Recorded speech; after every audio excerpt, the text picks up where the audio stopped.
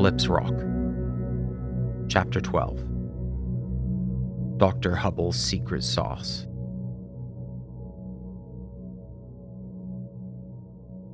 God damn it, Dr. Hubble growled. What's going on here? Doug woke with a start. He had passed out again on the patient bed in the small consulting room of Sternum Island's Health and Wellness Center. The burly Dr. Hubble stood over him. His bushy gray eyebrows were arched, one hand tugging on his voluminous white beard, the other hand jammed in the pocket of his doctor's smock. Around his neck clung a stethoscope, and over that swung a pair of binoculars. Dr. Hubble was a keen birdwatcher and had taken to integrating his hobby into his daily work. A large window in his office overlooked the little village, its surrounding forests, the harbor, and a foam-capped sea that opened up into the distance. If an interesting airborne specimen caught his eye, Dr. Hubble would often drop what he was doing, rush to the window, and peer out through his binoculars. I must have fallen asleep, Doug slurred. It appears so, replied Dr. Hubble, giving Doug's head a critical glance. Lucky you haven't gone into a coma. Hubble had been the island doctor for decades, and hadn't changed much since he started. When Doug was a kid, he always thought Hubble looked like a shabby shopping mall Santa Claus who had somehow grifted his way into the doctor racket. Doug would catch a whiff of spirits whenever Hubble showed up. Maybe it's the disinfectant, he would tell himself. Doug was shirtless and cold. He reached up his hand, still wrapped in the grimy bandana, and lightly touched the bruise on the side of his head. Hubble grabbed Doug's wrist and pulled it away. Hey, no touching until I've finished, he scolded. And after fixing your head, I'm going to check that hand of yours. If you thought the bite was bad, that trench dressing will finish you off. Hubble found a dark glass bottle with a small handwritten label taped to it.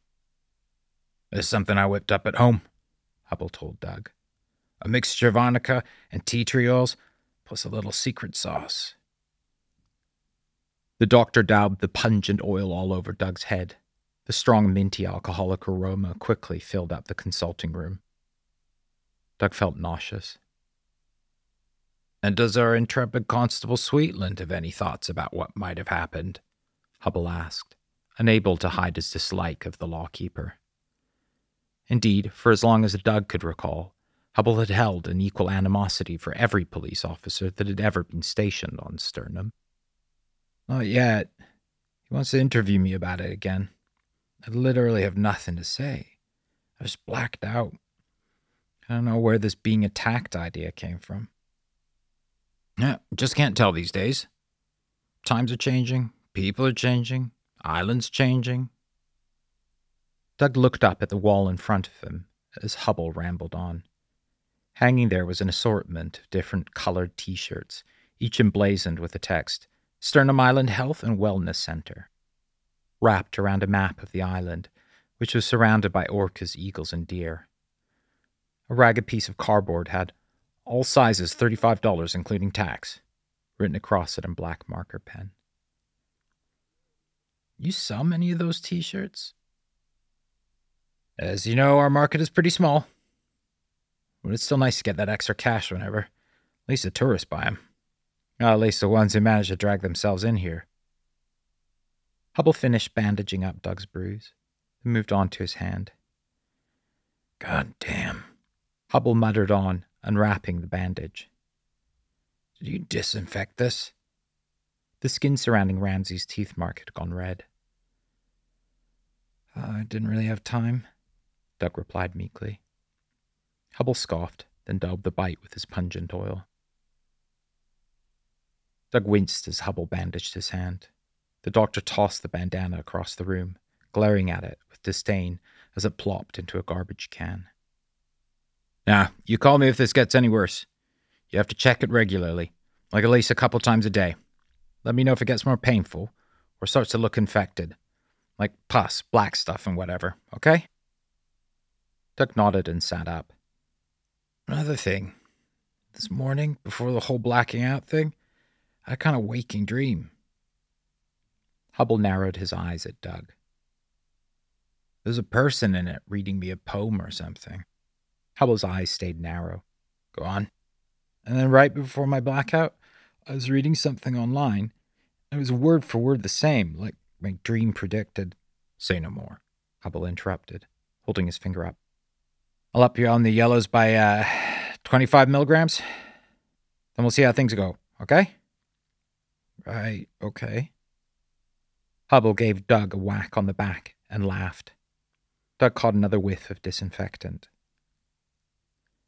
You going to the meeting later? Hubble asked as he pounded his sausage-like fingers on an old computer keyboard. Doug nodded. You seen the proposals? Oh, yeah. Those Golden Years guys are a bit more ambitious than what you peg on a bunch of hippies, right? Replied Hubble. I don't know. Maybe it'll bring in some more cash to the island. Who knows? Hubble hit enter and his keyboard jumped. He rummaged around a desk drawer as his antique printer slowly came to life. I've seen a number of patients from up there recently. Bought a lot of our t-shirts, too. Hubble seemed satisfied with that particularly. Well, let me tell you, a real mixed bag up there. Hubble continued rummaging in his desk. Very polite and smiley, but it's hard to get to know them. They're really into martial arts of some kind.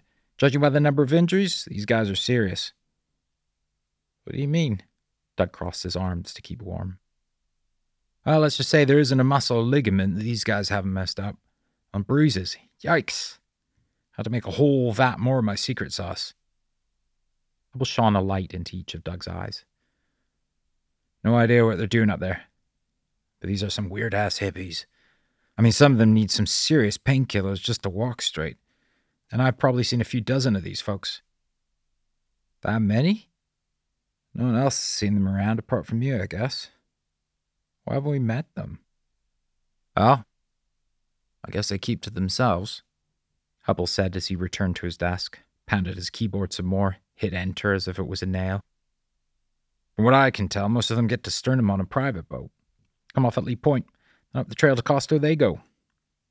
Same with supplies. So they pretty much avoid us all here in the south. I've only ever done house calls with them. The printer finally cranked out a piece of paper.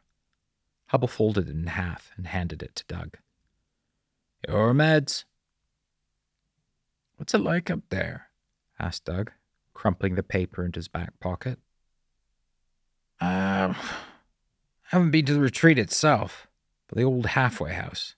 They've got a little camp set up there now. Don't want me up to the main retreat, insurance or something like that. So they've all been living in the halfway house? Asked Doug. Like dozens of them? They got lots of tents set up around it.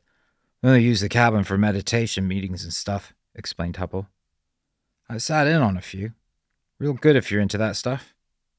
You know, I guess that Sharon's met a lot of them, he continued. She's gone to all the meditation meetings. I had no idea Sharon was involved with them, replied Doug. She's never mentioned it anyway. So actually, at least some people from Sternum have met them already. I guess she fills their prescriptions at the pharmacy too. Hubble stood up. Okay, all done. Come in tomorrow for a follow-up. Call me if anything gets worse. Doug put on his shirt and sweater. You think their project will get approved? He asked Hubble. Stands a good chance, I think, Hubble replied. By the looks of it, they have money, and they'll spend it here. We need it, you know that. Doug nodded and glanced out the window. The wind had picked up, and the trees opposite the health center rippled in the air. I'm going to guess it'll be unanimous tonight, Hubble continued. I mean, how can we say no?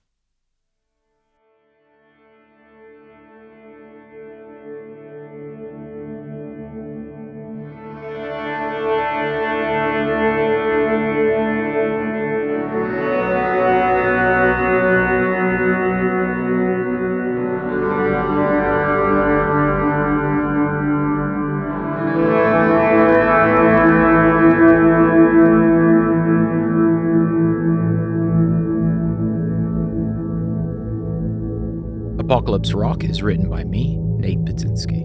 For more, go to apocalypserock.xyz. Thanks for listening.